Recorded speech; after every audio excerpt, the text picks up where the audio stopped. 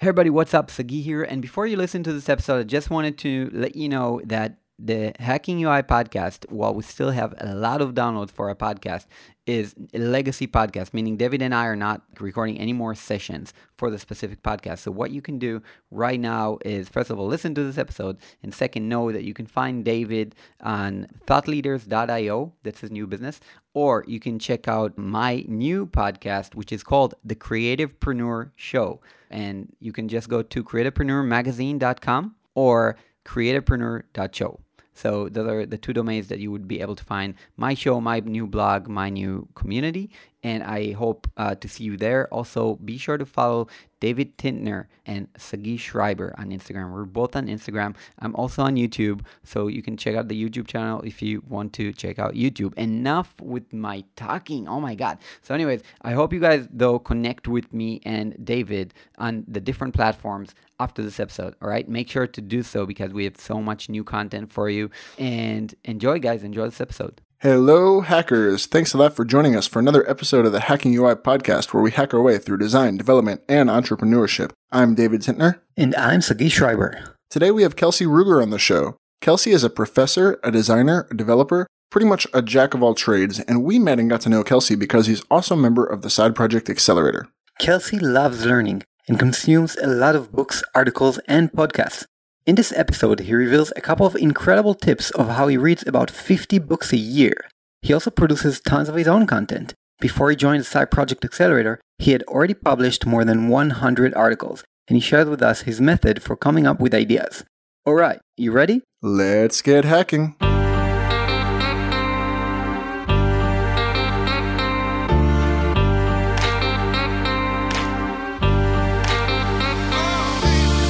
Hello everyone, and welcome to another episode of the Hacking UI podcast. And with us today is Kelsey Ruger. Kelsey, what's up? Hey, how's it going, guys? Hey, Kelsey. Great to have you on the show, man. So before we start everything, how about you just tell us a bit of background about yourself? Sure. So my name's Kelsey Ruger. I am a consultant in the United States here in Houston, Texas.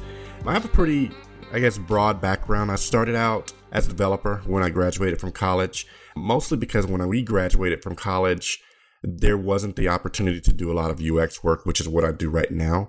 So I graduated from college and I started out as a consultant building financial software. I think I might have mentioned this to you guys before, but right out of college, I built financial software for a company here in Houston.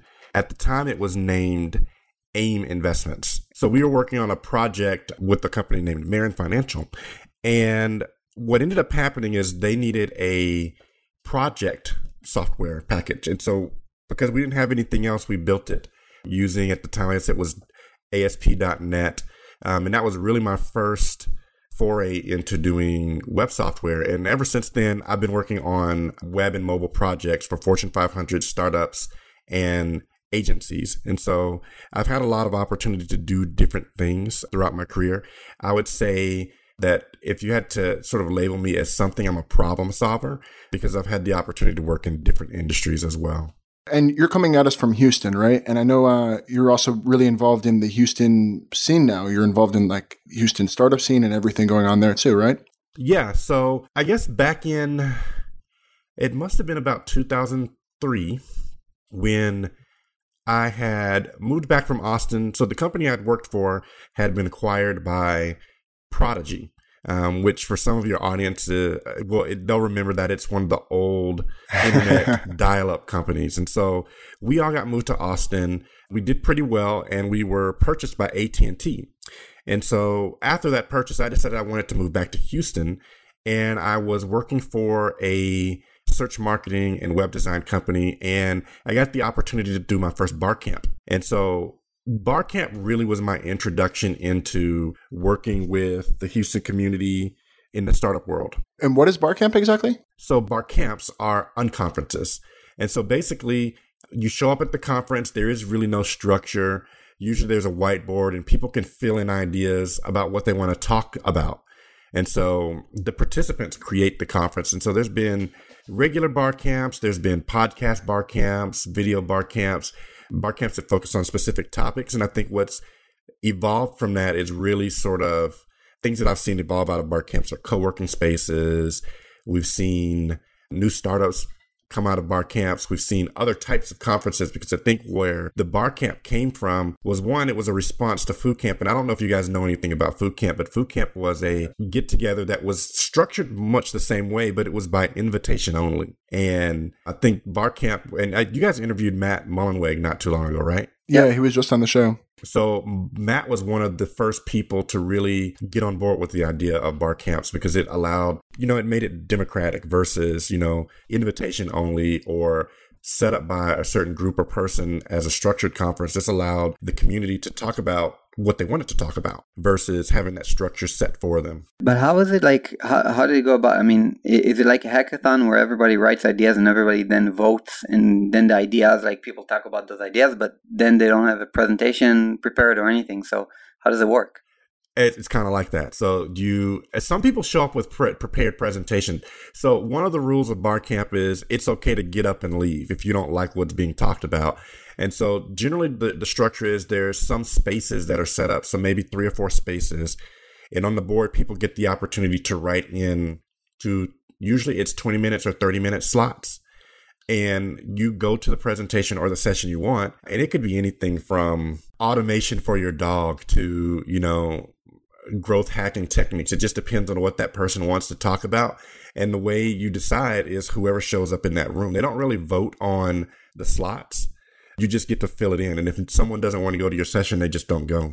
Sounds like a cool concept. So you started out like bar camp scene in Houston? Like you were one of the first that got it started? Yeah, it was me, another guy named Mark Nathan, and a lady named Erica O'Grady, who were primarily responsible for putting together the first bar camp here in Houston. And then we got an opportunity to interact with lots of people who were doing this around the country. So like from Indie Hall, there was the founder there, Alex. In Austin, a good guy, his name's Worley. I don't know if you guys have ever met Worley, but Worley's done everything. Like Worley's an IBM genius, and he used to go all out for his bar camps. And typically they would do them sometime around South by Southwest. So they were huge. You'd get local people, you'd get people coming in from different places around the world. So those bar camps were always really fun too. So the bar camps really gave us an opportunity not only to talk about technology and design, but you got to talk about it with people from all around the world. And that sort of led us to start another group called Refresh Houston. And so Refresh Houston was probably the first precursor to all of the meetups that happen now. So for Refresh Houston, it was just to everyone. If you wanted to talk about technology, design, marketing, everyone would get together. And I think from Refresh Houston, it sort of broke out into different meetups. So you're involved all over the place and you're doing all sorts of different groups. Can you take us through your day and what are you working on right now and what are the most important things to you right now? So right now I'm working primarily as a consultant. I'm working on a project for a oil and gas analytics company here in Houston. So that takes up a lot of time. But the real project that I've been focusing on here recently is my personal blog and newsletter.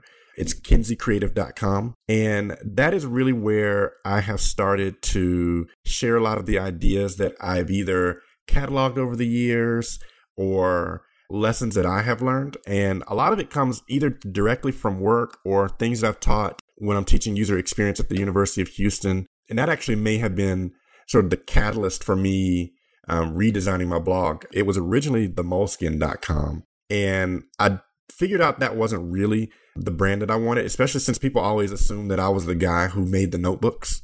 So I figured it was time to change that. And so I started to really focus on sharing the ideas that I have there.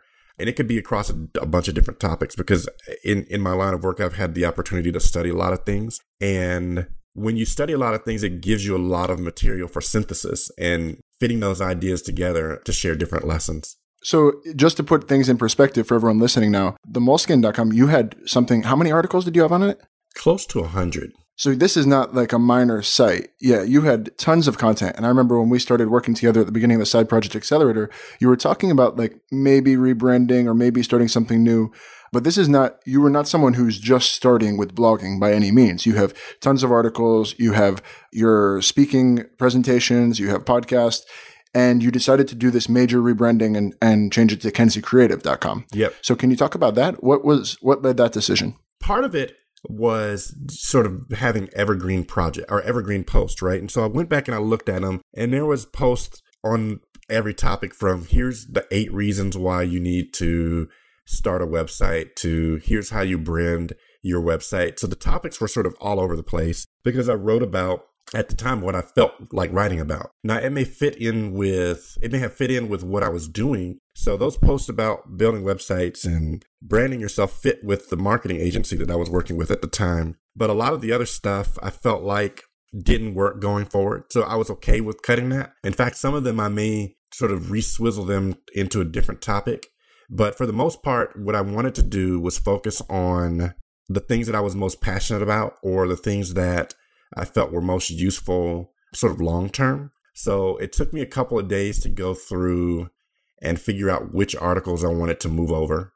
And that started with some of the most popular ones. So I'll tell you, for example, one of my most popular posts ever, and I want to say it got close to 150,000 page views, was about Firefox plugins. But this post was 10 years old and it was completely out of date and not relevant. And so I was okay losing that, even though that post had gotten so much traffic in the past. Okay, so you made the decision to kind of make this massive rebranding of your blog and move everything over. How much work was that? For me, not a ton. Since I've been working with WordPress for so long, most of the work was on the new site and getting it ready. I will admit, I edited every single post as I moved it over because, you'll read something and you wrote it a couple of years ago or maybe even a couple of months ago and you look at it and you're like, what was I thinking when I wrote this? And so there was a lot of editing work, but that part didn't take long. I think the biggest part was getting the new site ready, making sure I went to all of the places where that site was referenced and making that change.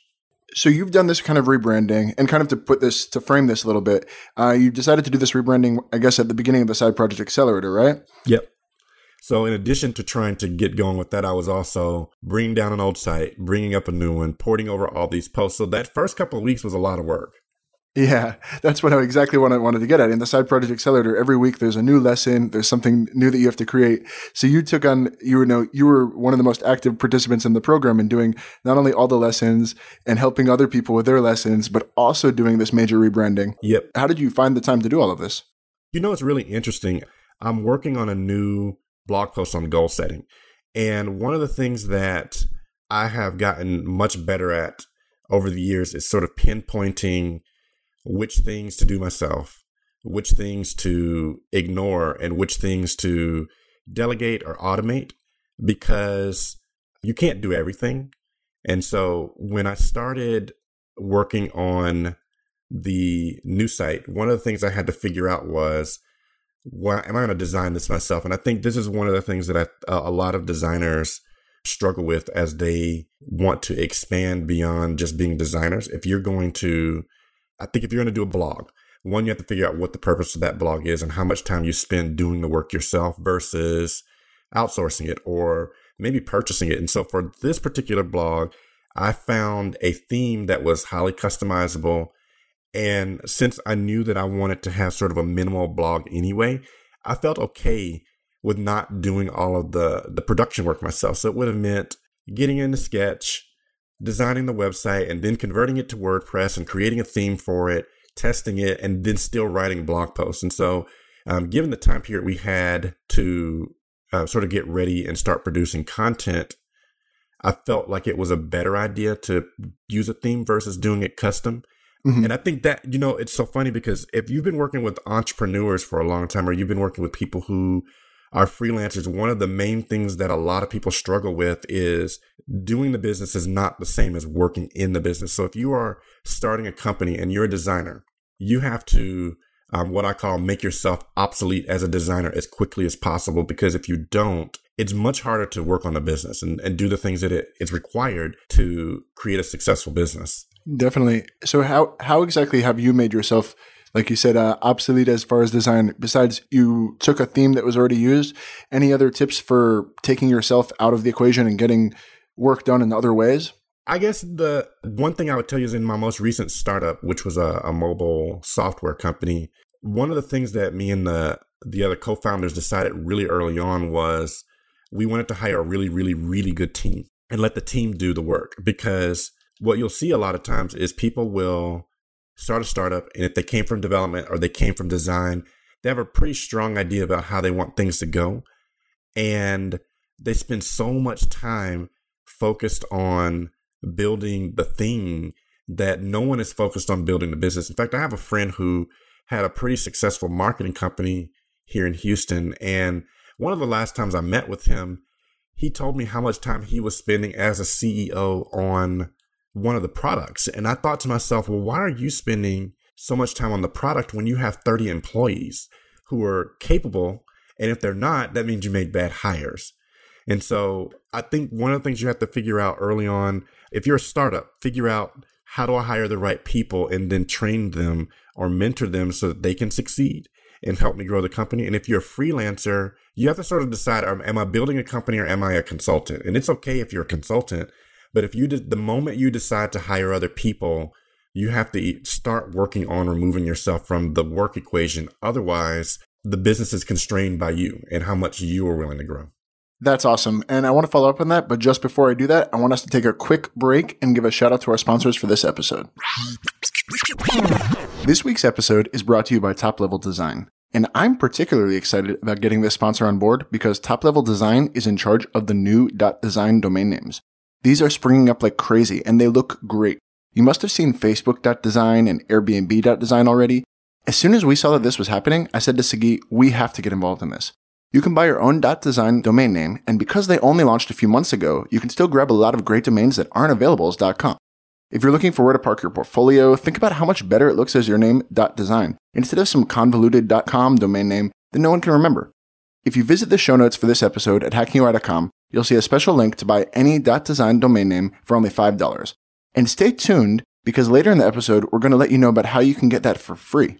Now let's get back to the show. I think this totally applies even more so to side projects because you don't have the time that you would have in a startup where you're doing it full time or something like that. Right. This This also just reminded me, we had a lot of conversations about this, about kind of pursuing freedom and pursuing ways to find more time. I know you have a family and I think 3 kids, right? Yep. 3 kids. And we were talking about how you're trying to work on your side project to find more time for them. And I think what you just said about finding ways to get the work done or outsourcing it or teaching other people how to do it really applies to that, right? Yep.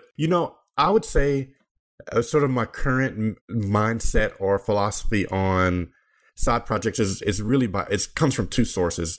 One, the first time I read The 4-Hour Workweek, and it dawned on me, hey, the only way that startups and big companies and, making a ton of money from a giant product release isn't necessarily, they aren't the only ways that you can, make the money you need to survive. There's lots of other ways to do that. I think then one day I was sitting here, and of all the weird places to get this, it was from Chris Rock. He was doing an interview and he was talking about what it meant to be a millionaire or how rich people tend to think about money. And they don't think of it in terms of being able to buy things. They think of it as time and options. They have enough money to give them the time to do the things they want to do.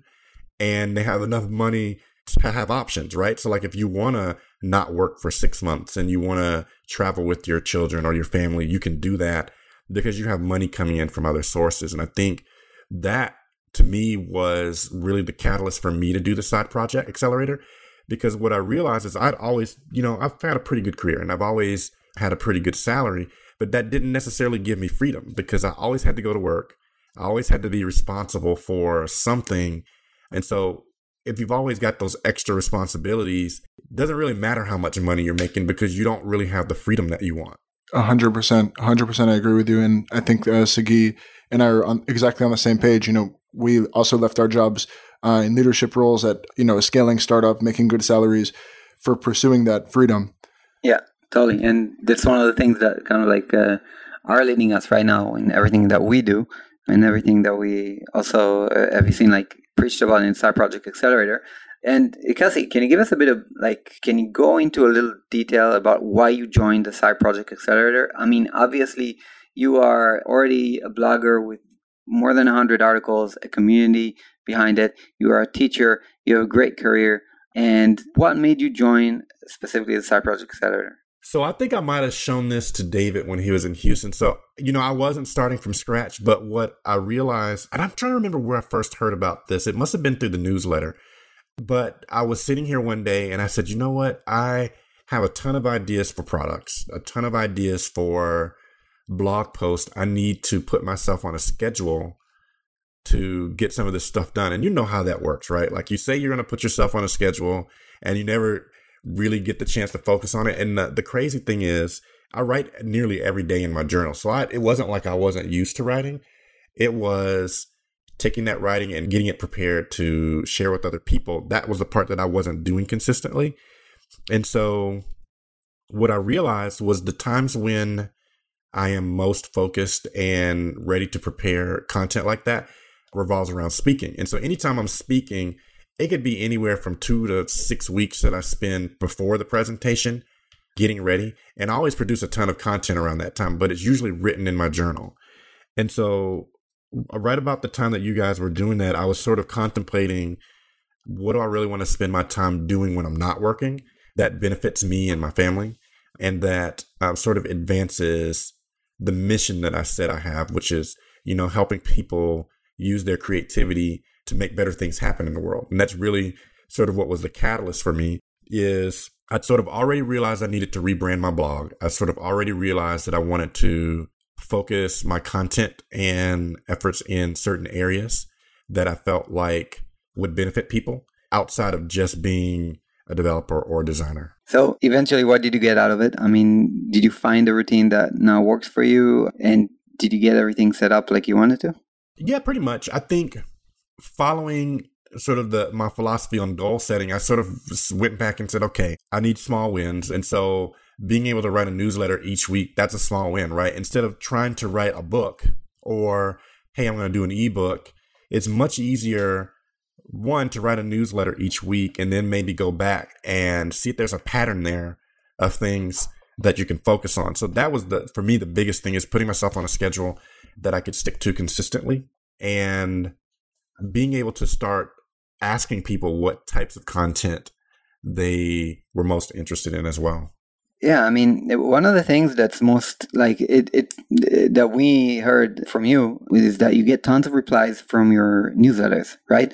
I mean, each newsletter you send, you ask questions and then you get replies back. Can you tell us a bit about that? I don't even always ask questions. It's usually something like, man, I was just thinking about this topic. Thanks for sending this. Or, hey, I didn't get your newsletter yet. When are you sending it out? But usually each week it's something either thanks for doing this or, hey, let's get together for lunch. I wanted to discuss something with you. I think that it may actually come from the fact that I spend a lot of time mentoring people. And a lot of the things that I talk about are directly from either a mentoring session that I've had in the past or questions that people ask me a lot. And so I think that may be why it resonates with certain people when they get it. Yeah, but I mean, it's not that easy. It's like, it sounds easy when you say it, but like as someone that we send newsletters every week, we've done it for the past 3 years. And I mean, getting these kind of replies every newsletter is really appreciated. So, and it helps you know you're on target. Like if you didn't get them, you'd never really know. You'd have to ask people. But getting the replies at least lets you know you're on the right target. And I think for me, one of the things that I decided at the start of the accelerator was to focus on, you guys know Kevin Kelly's concept of 1,000 true fans. Mm-hmm. So I decided, some people aren't going to like your content. Some people will love it. Some people will unsubscribe from the list. Other people will stay no matter what you send them. And I had never really thought about this whole thing about 1,000 true fans until I was listening to, what podcast was I listening to? I want to say it was James Altucher. And he was interviewing Kevin Kelly about that. And I was like, man, if you have 1,000 true fans as any company in the world, you really only have to make, about $125 per person annually on average to make that work. And so it's so funny that companies spend so much time on marketing to people who they will never win over or people who will be expensive to maintain as customers because you have to keep convincing them versus focusing on the people who want and look for your content in the first place or your product. Yeah, I mean, the concept of 1,000 true fans is like we really connect to it. And that's also something that we go by. So, totally. I think that if there is a tip that you can give people about this is like the 1,000 true fans is sure a good tip to just go by that. And Kelsey, you had a pretty interesting way of building your list. Can you talk about that? How you got people on it in the first place? Sure. So I had, and it was a longer process than the side project accelerator. I had been thinking about sending out a newsletter for a long time. And I actually asked people directly. So I started on Facebook, or I started via email, and I just reached out to people directly and said, I'm going to be writing a newsletter. It's going to cover design thinking, creativity, and how you can use those things in your personal and professional life. And some people said no. For the most part, I think everyone said yes. Hey, I'll try it. And even if there's a few people who said yes and they unsubscribed later, that was okay, because it helped me build a pretty good list to start with. And I think it's important to start with what you know and who you know when you're building a list. And I think this goes for anything. If you're starting a company, if you are running a newsletter, it's always easier to get feedback from people you know, because they'll actually talk to you. Whereas a person you've never talked to before who maybe stumbles across your list, they may not give you feedback, but readily give you feedback. So I was able to build a pretty good list that way. And those people refer to the newsletter a lot more often than I think the people who maybe have never met me before. It's really important. I mean, it ties back into everything you do with your mentoring people, you're helping people, you're so active in the community. And these people really turn into the subscribers on your list, the people who are reading your stuff. But I think it's something that I really appreciate in you is that a lot of people start doing stuff online or start, collecting emails to build their audience or their newsletter, right? And they start thinking, I need massive numbers and I need kind of these imaginative people on the internet that don't really exist. And you did it a totally different way. You don't really even promote your list so heavily to people who don't know you. Like you said, it's like a personal list that it grew from being a personal list, and it's really growing well now, and people are engaging with it. And it's really that. It's people that you have a real connection with and people who feel like they have a real connection with you. Right. And ultimately, I think that's the way you build, especially if you're doing anything that's content driven.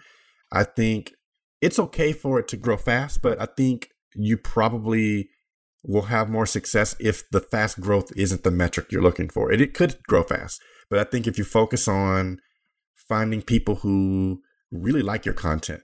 And so for a long time, I thought, man, I'm not going to market to creatives or to designers or people like that because they're not the ones who need this content. Well, that's exactly wrong, because they were the ones who were responding to it. And sometimes you may, and this I think again is a product lesson, you may think you have one audience and you determine or you figure out over time that that's not really your audience. And I've seen a lot of startups struggle with that, where they identify a audience early on, they're marketing to that audience or they're targeting that audience, but it's actually resonating with someone else and they don't pick up on it. I think it's if you are really focusing on targeting the people who really, really, really have a need for what you're doing, you're much more likely to have long-term success versus maybe the bump you can get from a growth hacking technique that doesn't resonate with people long-term. So, yeah, you were just saying about what really sounded like audience-driven product development. Right. Okay, so take us through I think the newsletter is really special that you write because of the content that's actually inside it. You write a very long form article each week on a different topic. It seems like you really invest time in writing this. Yeah, and you know what's really funny is there's been a few of them. I never intended them to be long, but I think when you start thinking about it and editing, they sometimes turn out to be longer than you would expect. But for me, I actually keep this thing I call a thought catalog. There's guys like Robert Greene and Ryan Holiday. They call these universal books, where they keep catalogs of index cards from things that they study or things that they're researching. I've done that for a long time. I guess probably 3 years now. And that started for me because I used to write all my ideas in journals. And what I found was writing them in journals made it hard for me to synthesize ideas when something popped into my head, because I had no idea which journal it was in or what page it was on. And so I'd end up digging back through my journals. And then one day I realized that wasn't really the way that I organized things mentally. And so what I started doing was taking all of my ideas as I read books, wrote journals, worked on presentations, and I would put them in this card catalog, including I spent about 10 minutes every day just doing brainstorming or ideation and coming up with ideas, putting those in. And so when it comes time for me to write an article, typically I already have, 20 or 30 ideas that I could write on with some content already written, because it's sort of the cumulative effect of keeping these cards. And I've had people tell me Evernote is better for that. And I will tell them, I don't think Evernote's better. I use Evernote too. But for this type of work, I think being able to go back to the catalog and pull out a set of 20 cards and say, okay, here's what I've thought about this over the last 3 years, and then synthesize that into a single article versus having to go back and find all those sources. What was I thinking one night 2 years ago when I was having a conversation with a friend of mine about this topic? It's so easy for me to pull those out and think of a title and then start writing. And so my process is usually pull out those cards, jot down some initial notes so that I have an idea about what I'm going to write, and then just start writing in Grammarly so that I can get the article assembled.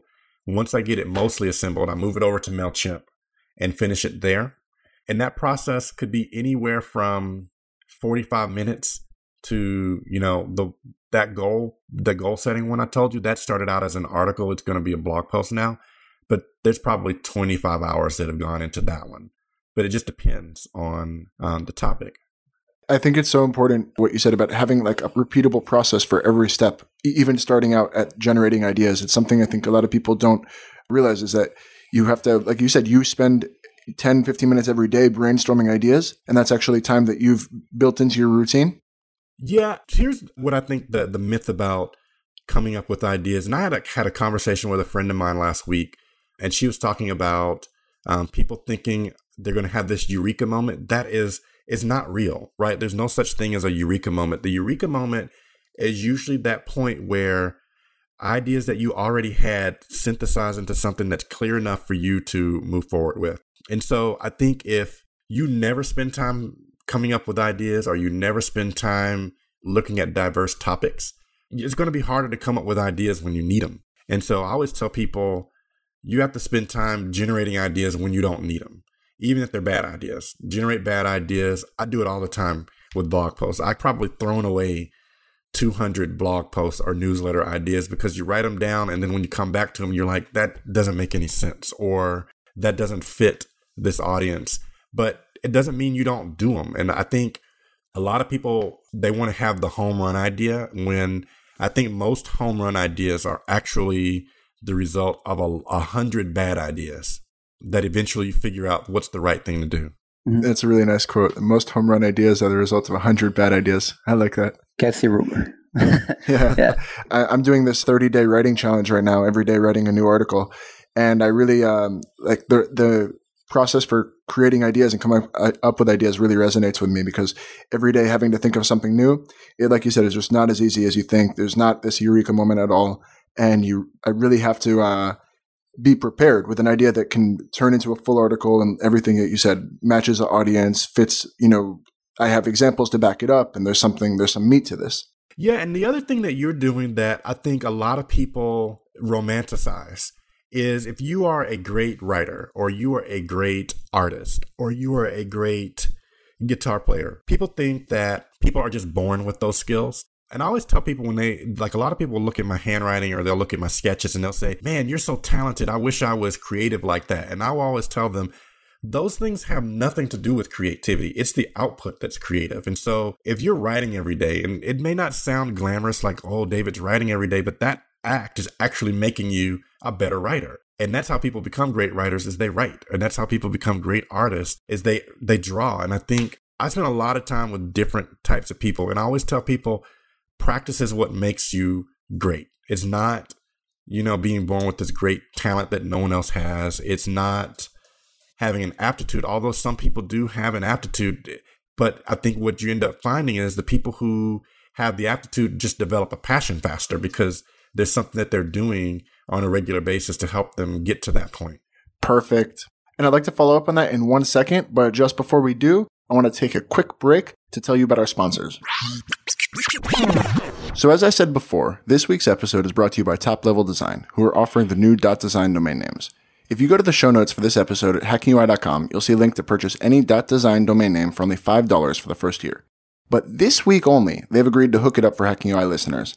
On Thursday, that's October 27th, we're going to send out our weekly newsletter, and in each email, there will be a personalized link that lets you get that domain for free for the first year. No credit card required, and absolutely no risk to you. It literally doesn't get any better than that. If you're not already a newsletter subscriber, you can sign up on hackingui.com/signup and look out for the offer in our next newsletter. And again, if you missed this week's deal, you can still visit the show notes of this episode on hackingui.com to get the domain for $5. Another sort of like process that I know we've heard a lot from you in the Side Project Accelerator that I want you to dive into is the way you consume content. You're an avid reader, to say the least. That's like the understatement of the century, right? Yeah. So, I probably really should write a blog post on this because I have several different methods of consuming content. The first thing that I'm first of all, I buy a lot of books, and I think, man, I should probably get an affiliate link for this, but there's a company named thriftbooks.com that I buy a lot of books from now. Basically, the books are used, and a lot of them come from libraries or people that take really good care of their books, because I think it's much easier to consume content written than it is on screen. In fact, it's not just me. I think there's even been research that shows comprehension and reading ability is much higher when you're looking at it on paper versus screen. Now, I'll use screen too, but if it's new information, I will get the book. And so typically when I get a book, I read both jackets, I read the table of contents, and I scan the entire book first before I go back and read it. Mm-hmm. And I'm doing that so that I can sort of get a structure around what the book is going to be about. And I actually tell people this, especially with nonfiction books. Don't treat nonfiction books like a movie. Like, it doesn't have to be a surprise what's in the book. What you should do is sort of create a framework around what you're about to read so that it's easier for you to absorb that stuff. The other thing that I do as I'm going through a book, well, first of all, I've taken plenty of speed reading classes. So I think if you can, find the information you need on reading faster, like not sub-vocalizing and using your finger as a pointer, don't read in bed, like tips like that will help you read faster. And so as I'm going through, I have a system. I will underline key concepts. If there's a big paragraph that I think I need to come back to, I'll draw a line next to that or put a star. And when you're reading faster, you learn how to skip parts that don't contain valuable information. So getting good at figuring out, do I need to read this next paragraph after you've read the first line, is a key part of that. And so once I've gone through a book, then I'll go back, take my index cards and write down all of the ideas, quotes, references. And if I'm working on a presentation, that usually results in more information that I have to go look up. The second thing that I do, especially with web content, if you're a Mac user and if you haven't started using this, you're missing out, is I use the speech or the text to speech function on the computer all the time. So instead of, if I'm at work and I'm working on something and an article pops in, I can listen to that article while I am working. But, you select the text and you just let it read it to you. And so a lot of times for me, it's figuring out, one, where am I right now and can I read this whole thing? Two, is this the best format to read it in? So those are the top two things that I do. I also supplement reading with executive book summaries and a lot of times audio. So if I'm in the car, I'll listen to audio. So it may not be reading the number of books that I read or that I consume in a year, but I will find different ways to get that information, especially to fill time, because there's always time to fill when you're traveling or on the go. And a lot of times I'll end up with the book, the audio book, and the executive book summary if it's a topic that I want to make sure that I am well versed on. How many books do you read in a month or a year? In a month, probably on average 3 to 5, but it could be as high as 10 in some months, depending on what I'm getting prepared for. So we're looking at, you're like probably on average about a book a week. And not only are you reading a book a week, you have a very advanced, very in-depth strategy for how to absorb as much as you possibly can from the book. I think it's incredible. One of my friends and I were talking yesterday about, I said I was going to write a blog post about how people learn versus how we've been taught to learn. And a lot of things that you learn in school aren't necessarily the best ways to learn. Like there's been a lot of recent research that shows a lot of things you learn in school just wrong for comprehending lots of information. And we've been taught to absorb lots of information we actually don't need. And so a lot of times I think kids would be better off in school if we taught them how to learn before we start teaching them.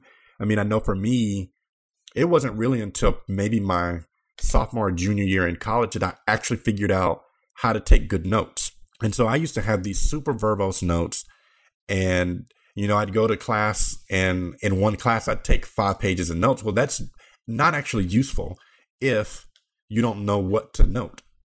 And so I think things like math and science and understanding that they're abstract they're abstract concepts. And so if you can build a metaphor or analogy around math, it makes it so much easier to understand these new mathematical concepts or engineering concepts. And I know there's guys like Elon Musk who talk about this all the time. Like if you can build a mental model around the topic that you are trying to learn, it makes it much easier not only to learn that topic, but to use it going forward. And there's people, Elon Musk, Bill Gates, these guys talk about it all the time, that you have to learn how to learn before you can really make the most use of what you're absorbing on a daily basis.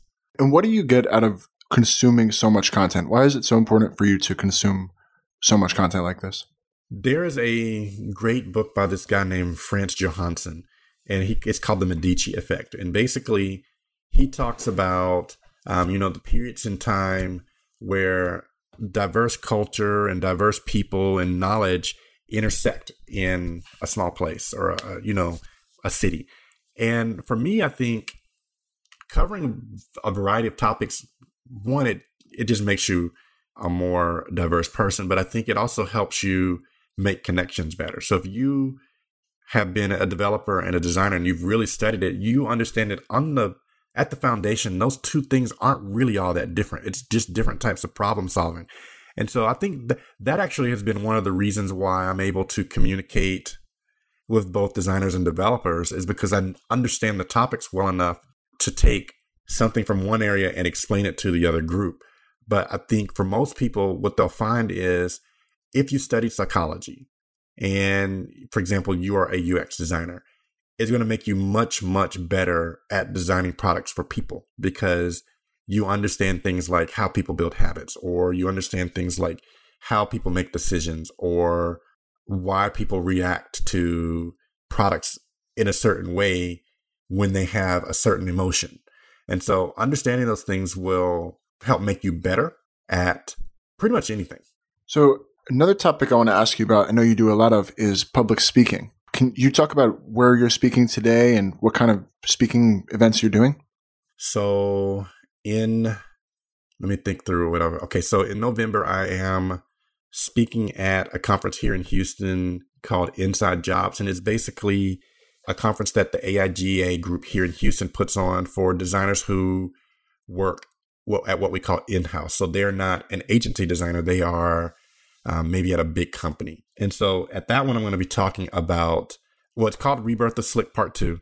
And it's based on a presentation that I did like 5 years ago on how companies can build products that people love.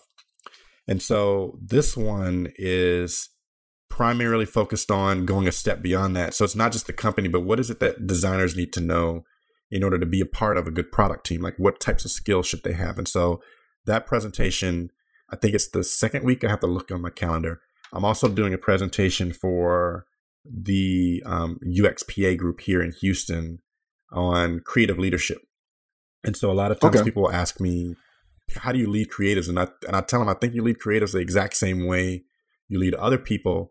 But I do think there are a set of skills that you need to develop as a leader and as a company that makes that process easier. So those are the main two. And then I'm doing some workshops here in Houston and I think a couple of other places in the United States on becoming a learning company and how you can use learning to multiply the output you have as a company. So how do you get all these speaking invitations? What's really interesting is these came up just because people know me and they've seen me present before. Usually my speaking engagements come by request. But if you are interested in speaking and you're maybe a new blogger or you are interested in speaking, the first thing I would tell you is it's the same as any other thing that you want to sell to someone is think of the audience and think about what content they need. I think a lot of times what ends up happening when people have bad presentations is they tried to come up with something that was important to them first, and then they try to find an audience for it. And a lot of times that misses the mark. So if you know you want to talk to designers or you want to talk to developers, it's much easier to develop that content if you go out and look for what they're interested in and then figure out how you can share what you know about that. It's less time consuming, and usually it's easier for you to get accepted onto conferences as a new speaker if your content is in alignment with what they want to do. That makes a lot of sense, definitely. Can you also give some tips for preparing presentations and the speaking itself for someone who's just starting out? My process is pretty in-depth. Here's what I would say. Start with your summary. Like, get a title, start with your summary, because that should be the foundation of what you're going to do. Then you come up with your takeaways. And usually I say have 3 to 5 takeaways, and then build your research on the topic around that. And you'll notice I'll say research because I think even if you know a topic really well, if you're going to speak on it, you need to research it and make sure you've sort of covered all the bases with sharing that information with the audience. I always structure my presentations in story format. So there's a beginning, a middle, and an end. So there's the introduction of some character or person as the hero of the story. And usually it's the audience. And you are casting the audience in a scenario where they can be a part of the presentation too. And so a lot of times it's as simple as saying, giving a summary of the world that they live in and the things that they might be struggling with. And here's how this world changes if you do this thing. And that's sort of the middle. And it's the meat of the presentation. And then the end is sort of the climax and them realizing, okay, this is easier to do than I thought it would be. And then the hard part is just filling in the examples. And so you fill in with anecdotes, data. And I always tell people, if you're doing a classically structured argument, you need not just the pathos, but you need all of the parts of, logos, pathos to convince them about the argument you're making. So not using Greek terms, you need an emotional appeal, you need a logical appeal, and then you need to make it visual, or you need to make it something that they can relate to and visualize. So a lot of work. I would say most presentations for me could easily be 100 hours of work. And it's not just, I don't usually put the slides together until a couple of weeks before the presentation, but it could be, 3 months of work to get the information together. Wow. So it's not something that happens overnight, huh?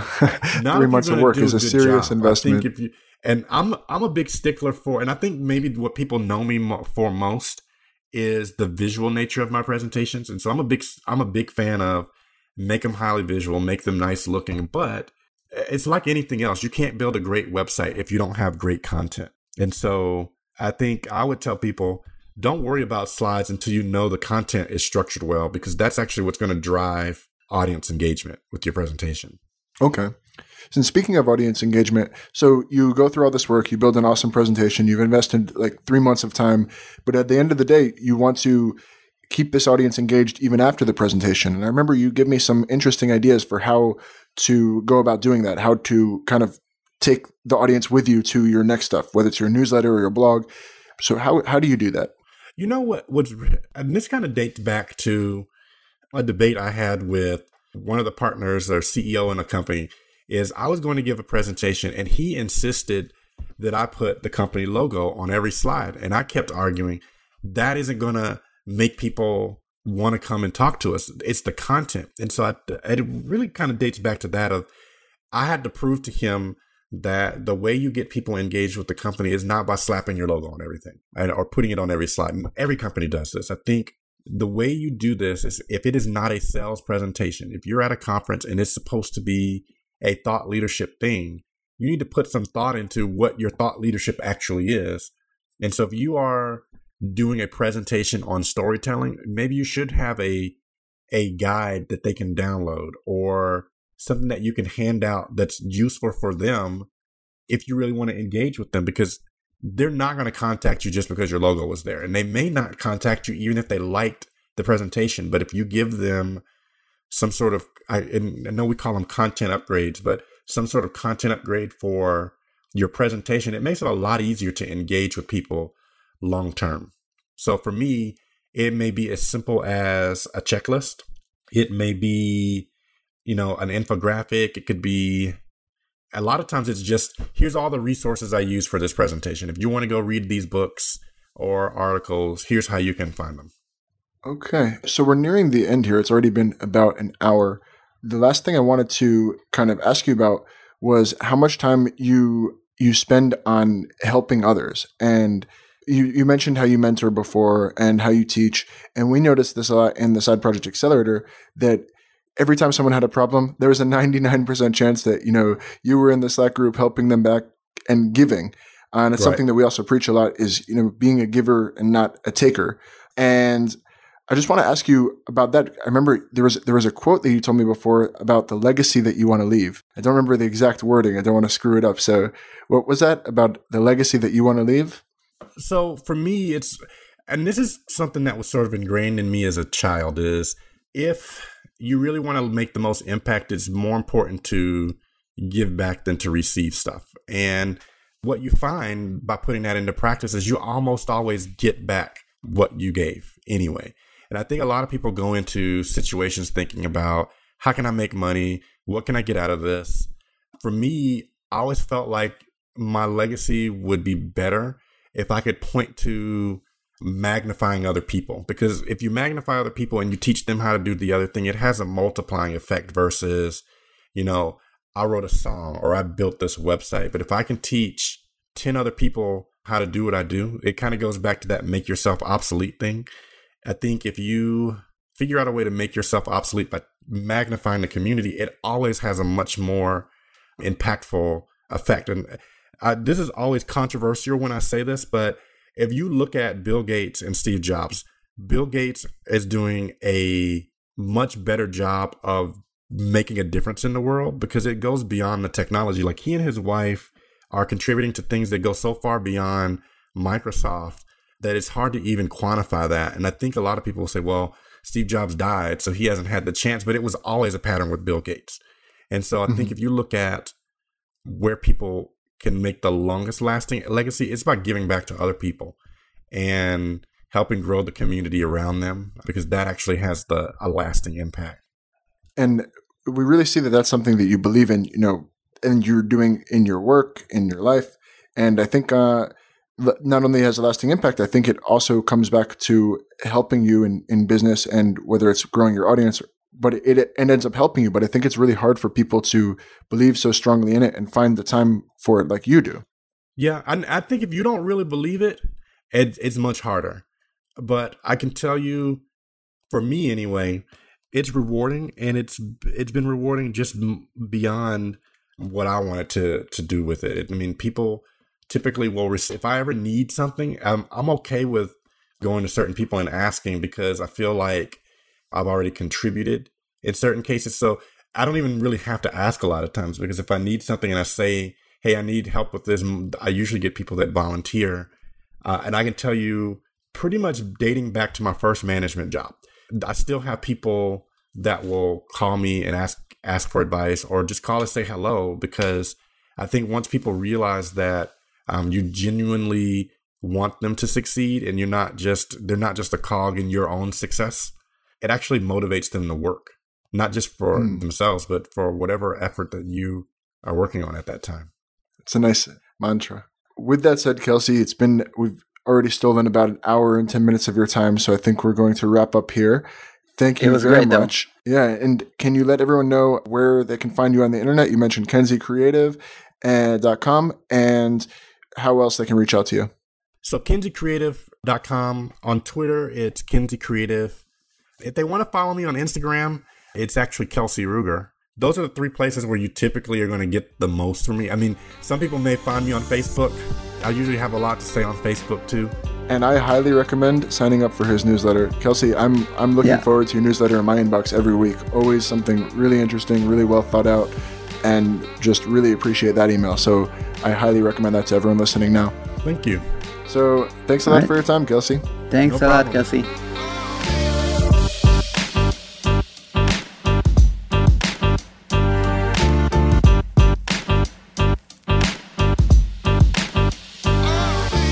Alright, so that's a wrap. Thank you, hackers, for joining us today. We hope you enjoyed the show. You can find all the links and resources from this conversation on hackingui.com/podcast. And just before we go, we want to share with you something that you might find useful. As you know, we are voracious readers and consume a ton of articles, books, podcasts, and videos about design, development, and side projects. We curate the hell out of everything, and each week we send a short roundup email of our favorites. If that sounds like an email you'd enjoy getting, then we'd love to have you join our awesome community, which already has more than 20,000 happy members from all over the world. You can sign up on hackingui.com. By the way, on hackingui.com, you'll also find some other cool stuff like the Side Project Accelerator, our 8-week online program in which we teach everything that we learned in the 3 years working and scaling Hacking UI as a side project before we quit our day jobs. And you'll also find our resources page, which reached the top of the week on Product Hunt Tech, and our events section, which is filled with conferences and meetups for designers and developers. Hey D, don't forget the tees, man. We also got some cool t-shirts for designers. Siggy, again with the t-shirts? Hey, I designed those. But really, last thing, if you enjoyed this, we would really love to hear from you. Either by tweeting at us at Hacking UI or by reviewing the podcast on iTunes. Those reviews really go a long way and help us and even make our day. All right, so we'll see you next week, hackers, and remember to keep hacking. Hey everybody, what's up? So if you enjoyed this episode, I'm very happy and you're welcome to listen to the rest of the episodes of the Hacking UI podcast. I just want to let you know that this is a legacy podcast, meaning David and I are no longer creating new episodes for this specific podcast. David and I are working on different businesses now, so just wanted to let you know that first of all, if you want to catch David, you can check out Thought Leaders, and that's what he's working on, thoughtleaders.io. And if you want to check out what I'm working on, I have a new podcast. It's called Creativepreneur, the Creativepreneur Show with Sagi Schreiber. And you would be able to find that on iTunes and any podcast app. And I would invite you to come and listen. And that's where I interview people that have built a lifestyle business out of their skills and passions. It's amazing. I interview so many different people that have amazing stories and will help you with your business, will help you with your skills, taking your skills to the next level and achieving higher goals. So if you're interested in that, I'm there, the Creativepreneur Show, and you can check it out also on YouTube. And you can also just go to creativepreneurmagazine.com or creativepreneur.show. I hope to see you around.